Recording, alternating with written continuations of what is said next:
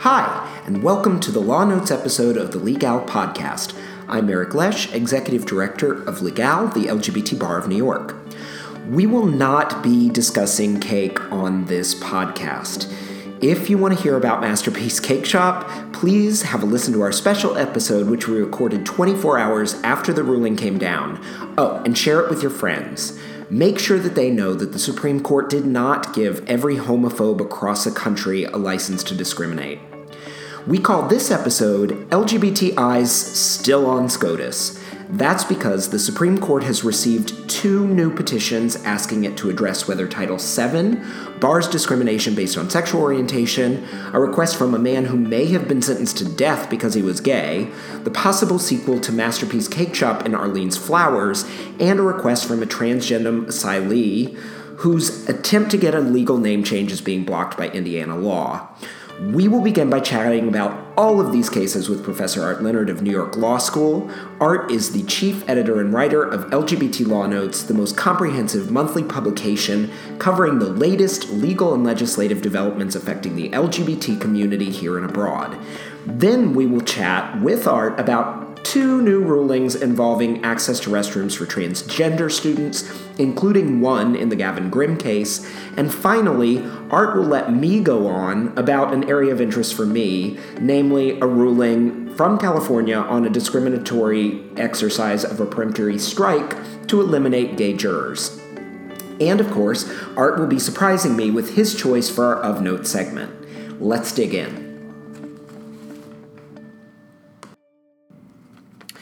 So, Art, we have a lot to talk about under Section 1 of this episode. So much SCOTUS. Why don't we start by updating people on the Arlene's Flowers case? Are we going to get the ruling that we didn't get from Cake Shop from this one about flowers? Well, it is distinctly possible that we will if there is no complication in terms of overt hostility to religion during the commission process in the state of Washington. And as far as we know, there wasn't. It's interesting that within days of the Masterpiece Cake Shop decision, which we discussed on our prior podcast, there were supplementary briefs filed with the Supreme Court by the petitioners and by the respondents. And the petitioners said, what you should do is vacate the decision and remand it so that the court can look for evidence of hostility to religion. And they were upset because in this case there was something about the state initiating the proceeding before the guys even filed their complaint. Okay. So they said, well, that means the state was hostile to religion. Oh, Lord. And okay. I think that means the state was hostile to discrimination, which they're allowed to be. But at any rate, Arlene's Flowers was immediately listed for a conference consideration after the Masterpiece Cake Shop case was issued. But the first conference came and went, and there was no announcement. So they're still mulling that. And as we're recording this on a conference day, June 14th. So they might make a decision today, but we won't know for a few days.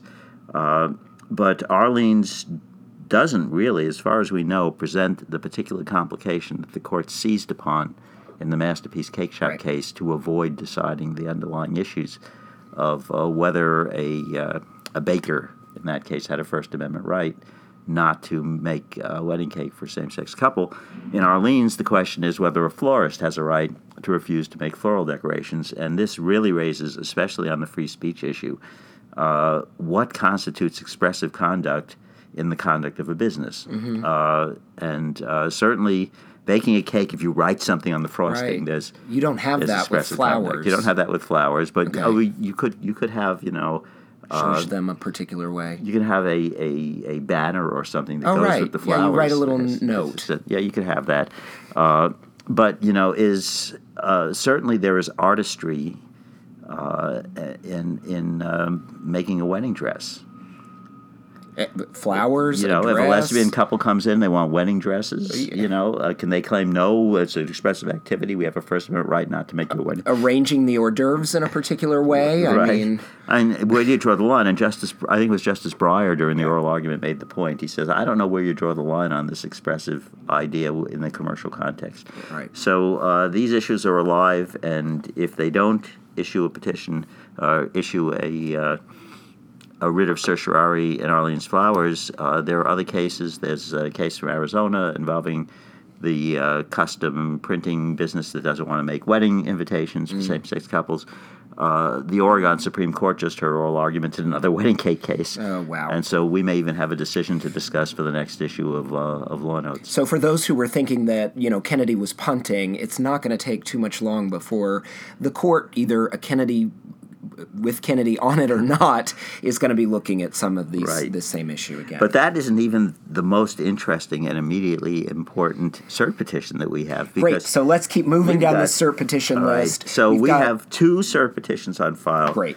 On the question whether Title VII bans sexual orientation discrimination, and depending how that case is treated by the court, it could also cover the gender identity issue under Title VII as well. Okay. And we have progress in the courts of appeals on both those fronts. We have Second and Seventh Circuit decisions now, and it's the Second Circuit decision that's being attempted to be appealed by. And we've talked about that together. Right, huge the Zarda win. case, Mm-hmm. Huge win on bank, clear majority decision by the chief judge of the circuit.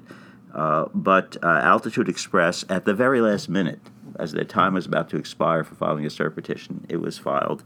And the cert petition, it's interesting. It doesn't say that we believe that we should be allowed to discriminate based on sexual orientation, because their position was they didn't. Their position throughout the case was that they had good reasons to fire Don Zarda, having nothing to do with his sexual orientation. Okay. And they actually won a jury trial on that question under the state law. Okay. But they said, really channeling the dissents in the Second and Seventh Circuits, they said this is a legislative decision for Congress to make. That the question whether Title VII bans sexual orientation discrimination is a public policy question that Congress was not considering in 1964.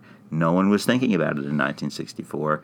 It's inappropriate for the courts, through some kind of fancy interpretation theory, to read in sexual orientation. In some other countries, they do reading in. In fact, in Canada, with their Charter of Rights, the Canadian Supreme Court read in sexual orientation to their equal protection provision, because in Canada, it isn't just a general guarantee of equal protection.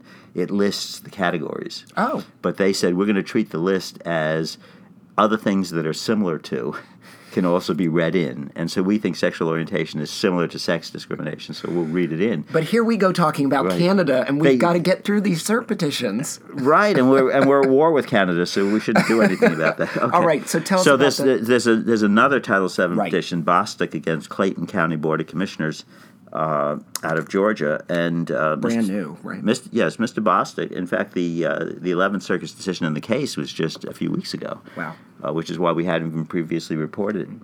So Mr. Bostock claims he was fired from his position in a county job because he was gay. He brought a Title VII claim. There was nothing he could do under state law because Georgia doesn't prohibit sexual orientation discrimination. So he files a Title VII, and he's citing cases like Hively, and he gets nowhere with the 11th Circuit panel, because the 11th Circuit panel says, until there's an en banc on this issue, we can do nothing for you, because there's this old decision from back before the split when we were part of the Fifth Circuit. Yeah. That's how far back they're relying on this. Yeah. There's this old circuit decision. It's binding on 3-judge panels. And he actually tried to bypass the panel here. Okay. After the district court zinged his case, he filed a petition with the 11th Circuit to go directly on bank, because he said it would be a waste of time to go to a 3-judge panel, because they'll just say, they're bound. But the circuit refused to go on bank, just as they had refused to go on bank in Evans versus Georgia Regional Hospital, which was Lambda's case. So in this case, very short decision, not going to the merits, noting the fact that that Zarda and Evans had been decided, but saying we're bound. Yep. So he's got a petition on file. It's not by one of the major gay litigation groups. It's just his local attorney. Okay. So the Supreme Court turned down Evans just months ago, which suggests that they weren't interested. But maybe now they're interested after Zarda. All right, so then there are two others. One of them is actually being conferenced today, June 14th, okay. Rines against South Dakota. I love this case, Art. I looked at it a little bit when I was back at Lambda Legal at their Fair Courts Project, and I think that it's super interesting. So yeah, give us a little bit, particularly after Pena-Rodriguez was decided. Right, so Pena-Rodriguez opens the door to inquiring about whether there was openly racial discussion in the jury in a capital case. Right. This was a Supreme Court case. Right, so a U.S. Supreme Court case. Traditionally, the Supreme Court has taken the position that we will not allow inquiry into what was said in the jury. It's supposed to be confidential. But what if some of the jurors come out of there shaking their heads and saying, boy, racist comments and stuff like that? Doesn't that violate the constitutional rights, the due process rights, the equal protection rights of the defendant? So the Supreme Court said, yeah, we'll make an exception to that rule. And that woke up Mr. Rines, who has been busy with his habeas corpus petitions and everything, trying somehow to get reconsideration. He was convicted of capital murder in 1993. The facts are pretty horrendous. Yeah, I mean, he was in the midst of a burglary, and an innocent person stumbled in, and he stabbed the person to death. And it wasn't just a quick stab to the heart; it was like gruesome. Right. So people might say, regardless of his sexual orientation, if you believe in capital punishment, this might be a case for it. However, but the point is, deserves a fair everyone and deserves a fair and impartial hearing, and he was hearing. During the trial, I mean, the jury's doing their deliberations, and they send out a note with a list of questions. Mm-hmm. And anyone who reads that list of questions, knowing that the jury knew he was gay and that a point had been made about it by the prosecutor, so they knew he was gay, and the questions were, they were concerned if he gets life instead of death, that he'll be in general population and he'll be having sex with other men, he'll be seducing prisoners and blah blah blah. They didn't say that, but the questions implied that was what they were in mind. They said, will he be in general population? Will he have access to other prisoners? And the judge didn't answer that, but what did the judge do? Well, the judge's position was that during the voir dire, all the jurors said they could be fair and, they weren't biased on sexual orientation, stuff like that, and that was enough. And the judge the judge gets these questions, and he says to the jury, I can't answer these questions. He says, this is up to you. All right, so the guy gets a recommendation for the death penalty, which the court accepted. He's been on death row for like 25 years. Mm-hmm. And when this Supreme Court decision came out, all of a sudden, he was able to get affidavits from some of the jurors. They were able to find some of the jurors. Yeah. Actually, these affidavits, some of them are old. But the jurors said there was discussion in the jury room. We better give him the death penalty, some people argued, and get rid of him. Because if we give him life, he's going to be in prison. And someone said, just where a gay man wants to be, in an all-male prison. There's all these stereotypes being thrown around. So he tries for habeas corpus. His habeas corpus is going nowhere. He tried directly with the South Dakota Supreme Court to get them to reopen after the Pena ruling, and they refused. They said, it was enough that during voir dire, these people were voir dired on bias. And so now he's asking the Supreme Court for an opportunity. I mean, it's pretty shocking. I've written a lot about how to effectively do voir dire to make sure that you're rooting out bias and homophobia, transphobia from jurors. And what's alarming is there are a lot of lower courts that have decided that, provided that after you say, yes, I think homosexuality is a sin, if the court says, well, can you set that aside and be fair and impartial, they'll say, no, I could decide this case fairly. And they'll let the juror serve. But at any rate, the Rines case is knocking on the door. It's a long shot. But the issue really is, will the Supreme Court treat homophobia the same as racism within this purpose of reopening jury decisions? And the most Rines may get out of it is life instead of death, but not life on death row. Right. He's been living on death row for 25 years, which is, virtual solitary confinement.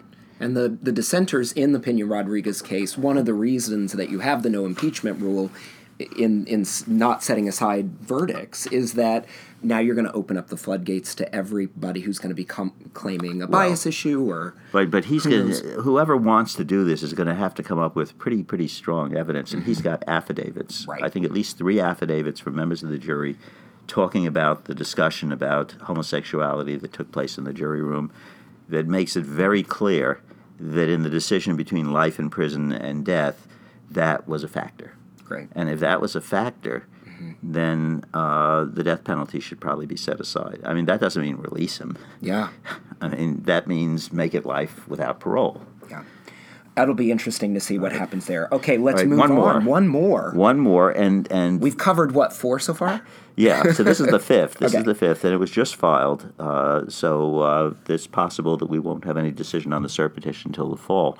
Doe versus Holcomb. The Doe here is a transgender Mexican brought here by his parents as a child.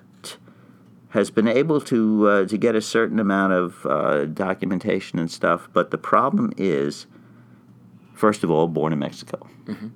Can he get a new birth certificate? I don't know. But how about a name change? Mm-hmm. How about a name change? All right. So the family settled in Indiana. This is like, the old joke, the Jews wandered in the desert for 40 years, and then they decided to settle the only place that didn't have oil. Well, this family decided to settle in the one state in the entire United States that has a statute that says only U.S. citizens can get a name change in an Indiana court. Wow. All right, so the John Doe has won asylum, which is a pretty big step, which means legally... Before Jeff Sessions' before Jeff Department? Sessions' Justice Department wants to crack down on this stuff. Right. So won asylum, so is legally in the country, has regularized his status with the Department of Homeland Security, and, has a green card, the whole thing, but is not a citizen. Goes to the county clerk and says, I'd like to file a name change. And they say, are you a citizen? It's right on the form. You have to check a box. Are you a U.S. citizen? No. You said, well, you can file it, but the judge is just going to dismiss it because there's no waiver. So got an attorney and filed in federal court a constitutional claim. All right. The federal district judge says that none of the defendants you've named could do anything about this or has anything to do with the enforcement of this. It's all left to the courts. Yeah. You can't sue the county clerk. You can't sue the governor. He sued Mike Pence.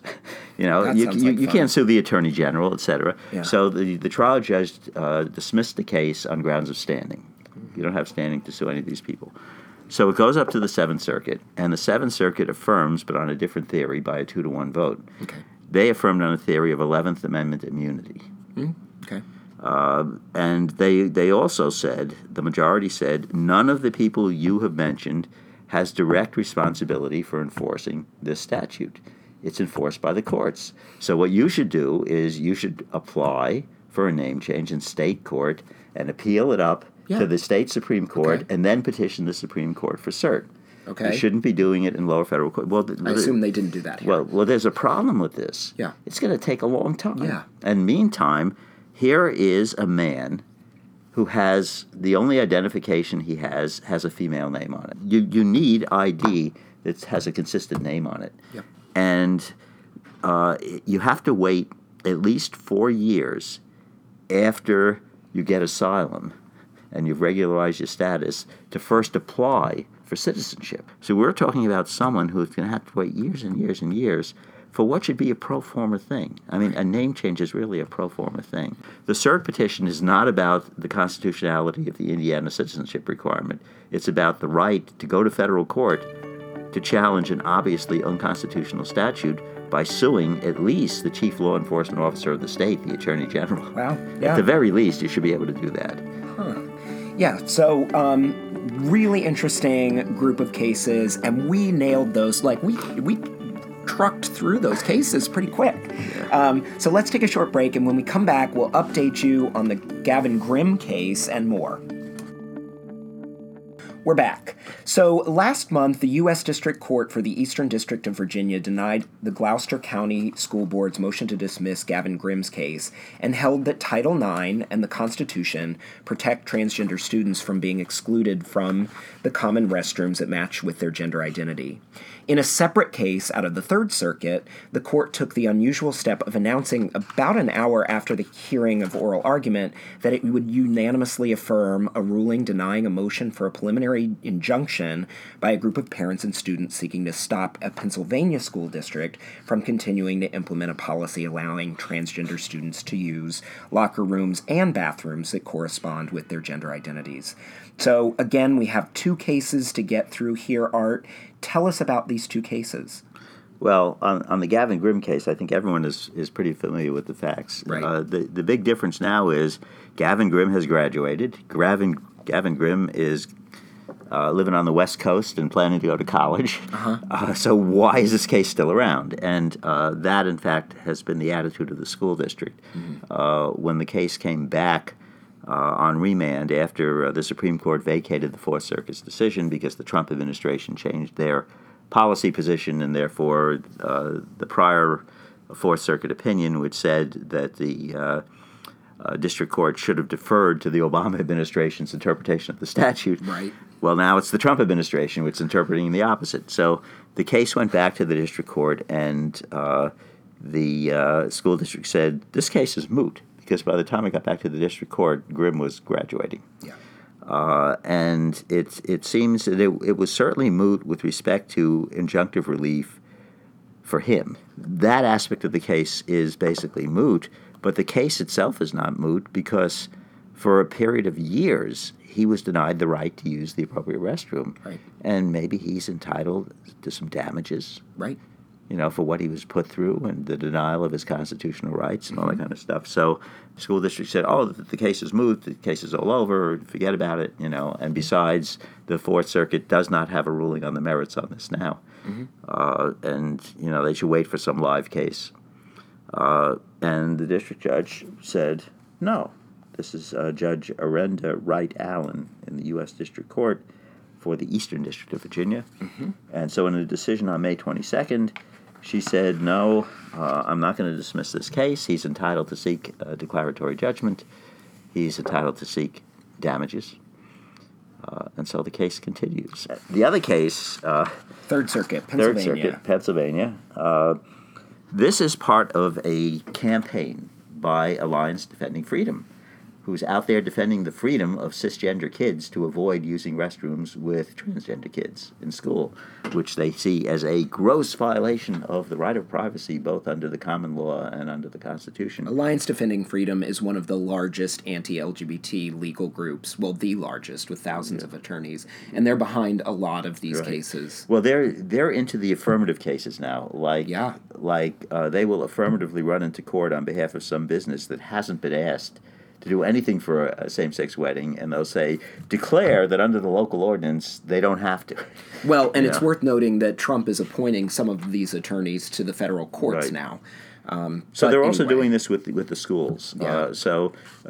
Let's say a school board or school administration adopts a trans-friendly policy on their own or in response to the notices that the Obama administration was sending out in 2016. So they adopt this policy, and ADF finds a bunch of parents who are hot and bothered about it and are willing to lend their names to a lawsuit. Although, ironically, in this case, the lead plaintiff in the this is the Boyerton School District in Pennsylvania, is going as a John Doe, I believe. Okay. So, they don't even have the courage of their convictions. Right. So they bring this case. They're seeking a preliminary injunction pending a merits ruling. And U.S. District Judge Edward G. Smith last year denied the preliminary injunction, and they filed an appeal to the Third Circuit. So on May 24th, the Third Circuit heard oral arguments. And as you mentioned, an hour later, the clerk's office issued a notice.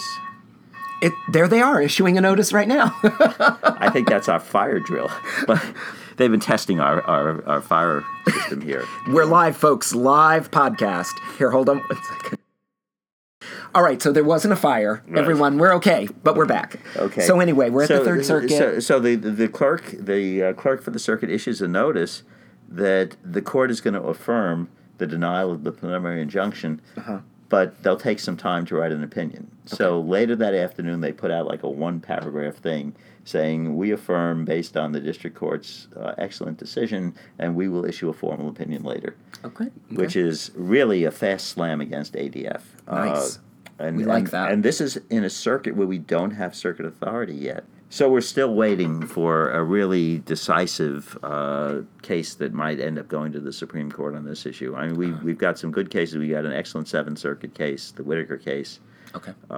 But this is still an issue that's bubbling up around the country, and ADF is still out there beating the bushes for plaintiffs to attack school districts that are trying to do the right thing.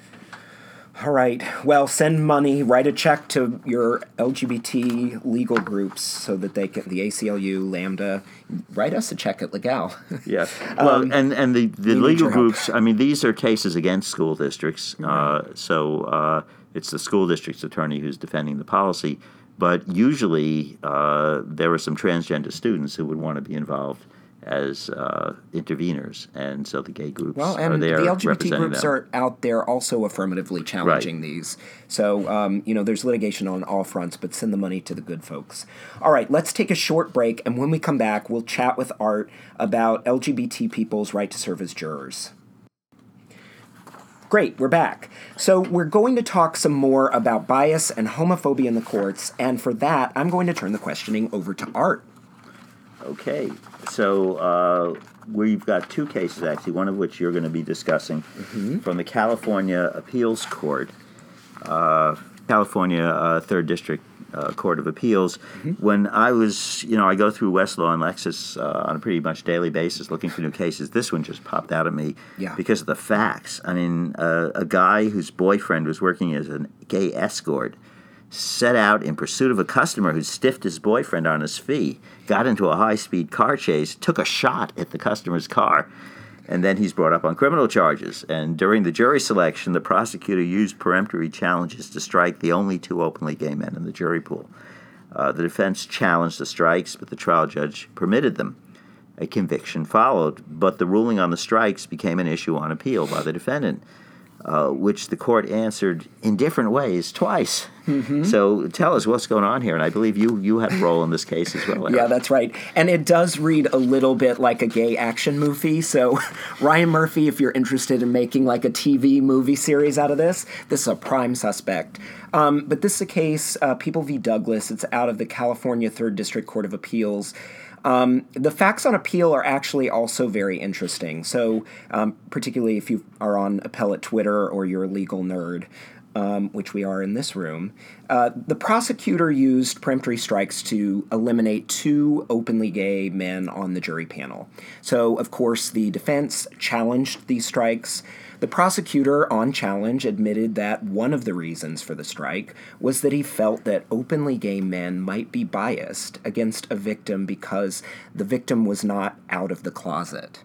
The prosecutor also, at the time, articulated some non-discriminatory reasons for each strike. And the victim, of course, was going to be the prosecutor's primary witness. That's right. In the case. So, really important to the crux of the case. And before we get into, the appeals court re-looking at this case, let's set a bit of a backdrop for folks on the discrimination based on sexual orientation. So, there's a 1986 Supreme Court case of Batson v. Kentucky, which prohibits excluding potential jurors from service based solely on their race. This holding has been extended to sex through J.E.B. v. Alabama, and then to ethnicity. The basic rule is groups that are warrant classifications for heightened scrutiny generally trigger a Batson analysis. So the Supreme Court hasn't yet addressed whether Batson extends to sexual orientation. However, in a landmark ruling out of the Ninth Circuit, right on the heels of U.S. v. Windsor, the Ninth Circuit ruled that it does. This was a really interesting case that I was also a little bit involved with called SmithKline Beecham Corp v. Abbott Labs, where the Ninth Circuit explained that A really good, strong, fair courts ruling that lesbians and gay men have been systematically excluded from our most important institutions. I'm going to read some of the language here. It's beautiful language that we've used in a number of cases where it's involving bias and discrimination in the jury selection process and other instances. The court wrote, "Strikes exercised on the basis of sexual orientation continued this deplorable tradition of treating gays and lesbians as undeserving of participation in our nation's most cherished rites and rituals. They deprive individuals of the opportunity to participate in perfecting democracy and guarding our ideals of justice on account of a characteristic that has nothing to do with their fitness to serve." So, the other interesting thing about this case is, in applying Batson in the sexual orientation context, the Ninth Circuit was one of the very first to interpret what Justice Kennedy had done in the Windsor ruling, where, of course, the Supreme Court invalidated the DOMA statute as violating the Fifth Amendment Equal Protection Clause. And they did so by finding that the court had applied heightened scrutiny.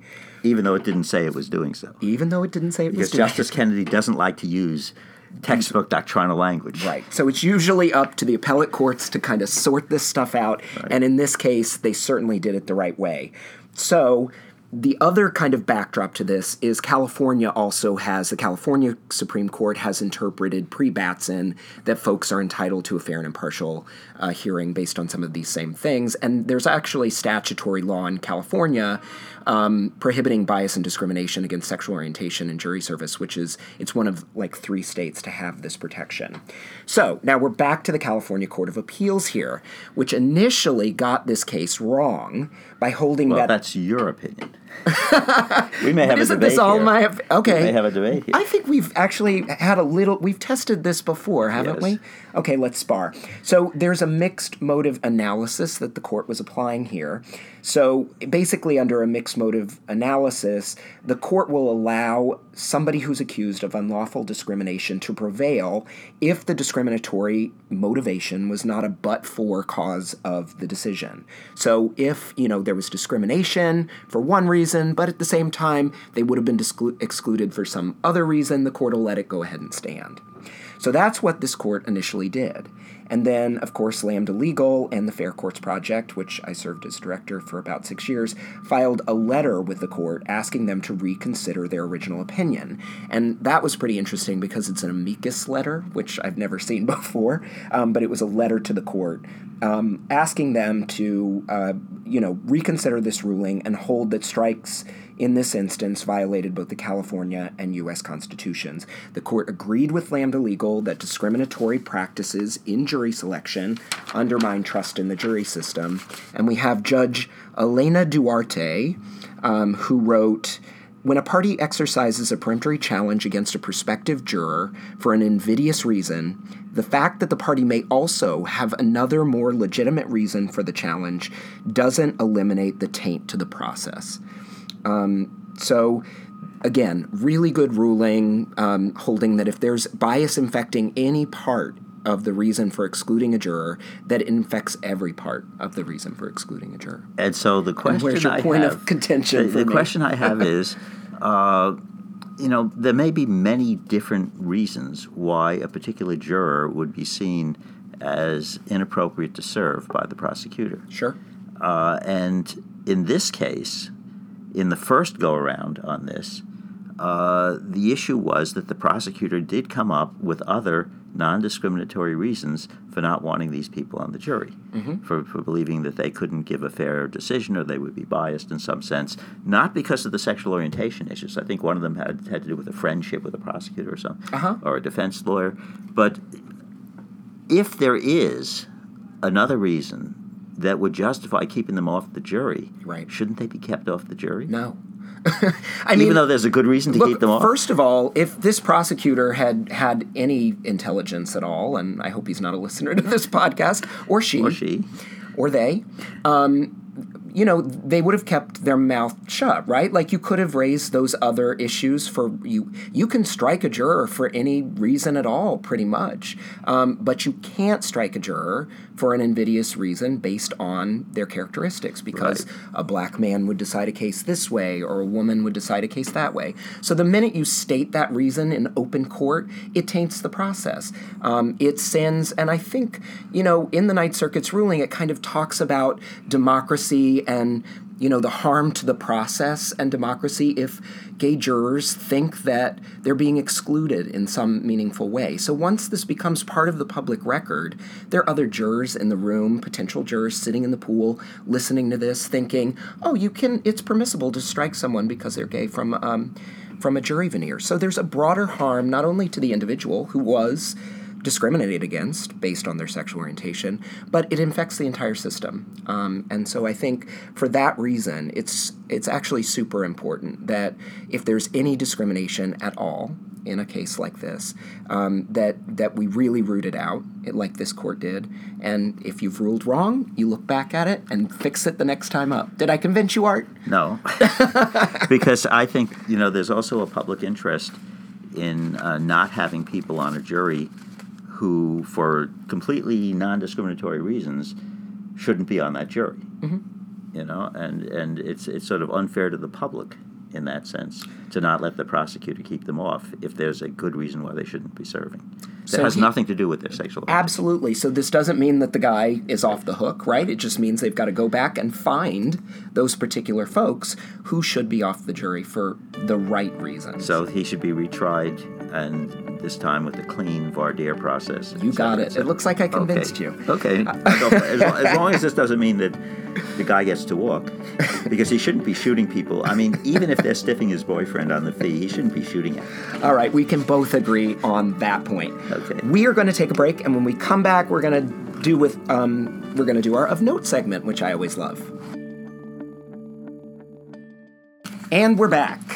What do you have in our Of Note segment, Art? I have to let folks know that you actually did tell me in advance, and this isn't really a surprise, but I can still gasp. Well, it's because we have an extraordinary family court decision here in New York by one of our esteemed Legal members, Judge Javier Vargas in the New York Family Court, involving a transgender girl from Honduras who is currently being held by U.S. Immigration and Customs Enforcement in the transgender section of a detention center in New Mexico. Okay. And you would wonder, what is this doing in a New York court? And because it seems that this person's possessions they're in the possession of an organization in New York that has them. Oh. And it seems that under the statute, someone who's outside the state can be subject to the jurisdiction of the court based on their having property in the state. Okay. And so the organization that is representing her, a nonprofit, the Catholic Migration Services of Brooklyn, their attorney, Mr. Hector Rojas, filed a petition to have a local person here in Brooklyn appointed as her guardian, and then to ask the court to make the necessary factual findings for her to qualify under special immigrant juvenile status to make an asylum claim. It's an incredibly empathetic decision. I was so, it's heartwarming to read it, and at the end of his decision, he says, Monica's harrowing life cries for her to be permitted to remain, restart, and enjoy her new life on these shores of New York City. And then he quotes from the verses on the base of the Statue of Liberty by Emma Lazarus, give us your tired and your poor. That's beautiful. And it's beautiful to read. It's really amazing.